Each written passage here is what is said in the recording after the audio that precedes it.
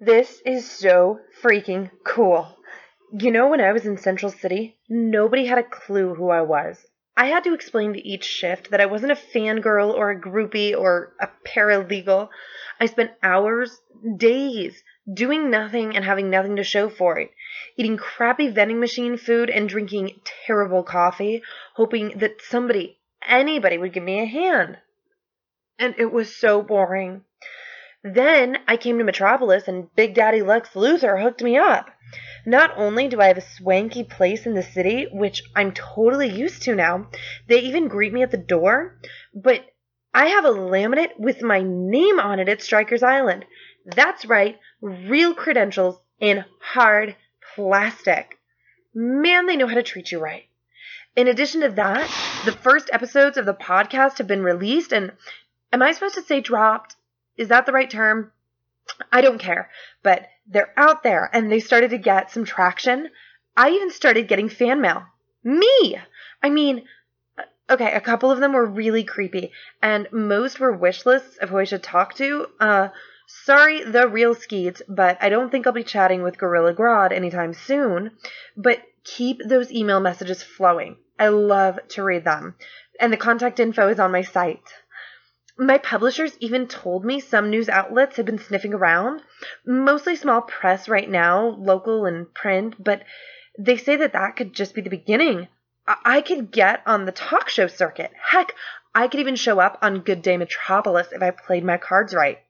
Things are looking up. But back to the interview at hand. I got a chance to speak with one of the most colorful villains I've met so far.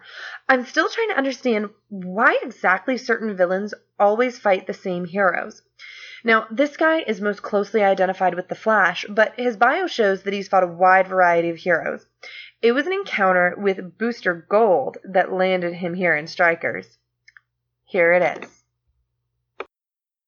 James Jesse. Wow, it sounds weird saying it that way. Or do you prefer to be called the Trickster?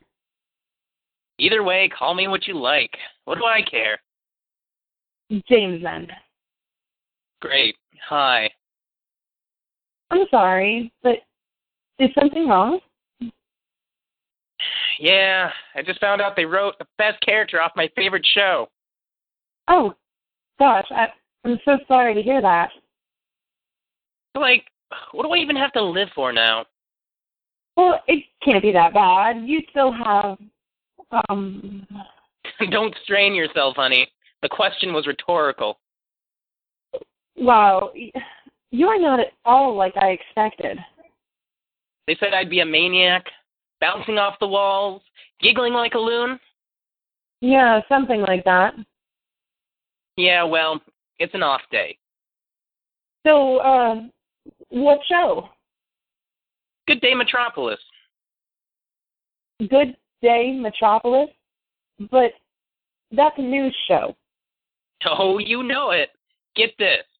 They decided to write Tana Moon off the show. Can you believe it? Going to WGBS. Yeah, right. But that's a news show. It's not a drama. Tana Moon is an entertainment reporter. That's her job. Those are real people. Of course they're real people. Otherwise it'd be animated.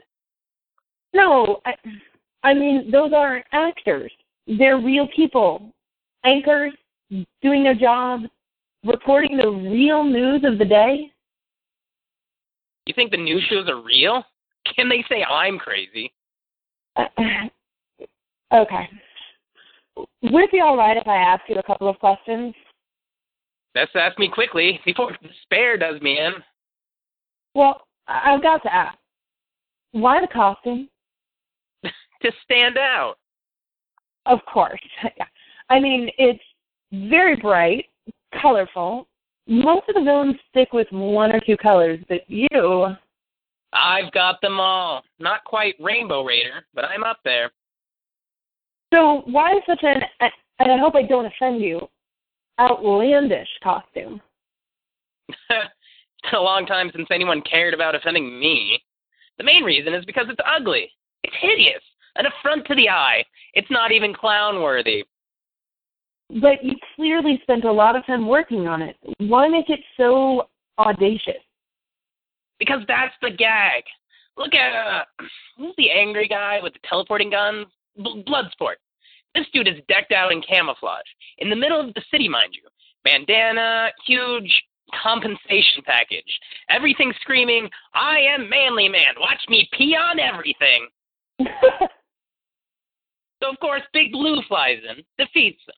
Hooray, the crazy soldier guy is defeated. Big Jimmy Olsen, original above the fold of those rippling pectorals. But me, I'm a joke. I'm in ugly clothes, throwing yo-yos, making terrible puns that everyone hates. I actually really like puns.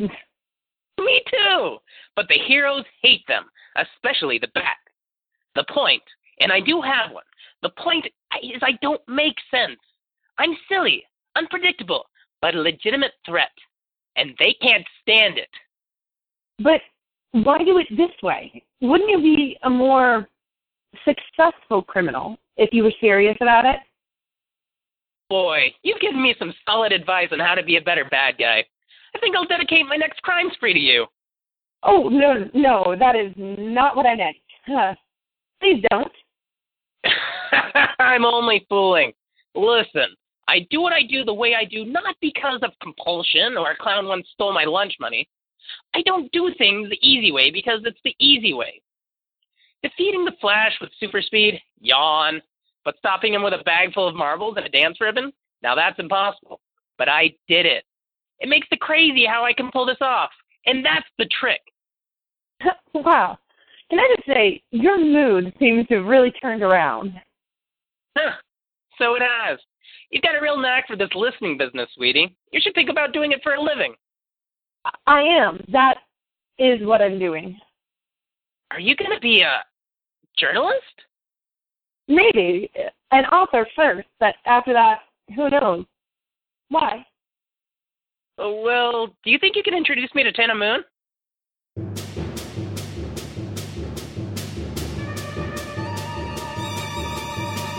Legible Scrawl presents To Prove a Villain, Episode 10, Trickster, written by Kyle Olson, performed by Shannon Jelly and Christopher R.K. Campbell, produced by Ryan Fitzpatrick and Shannon Jelly.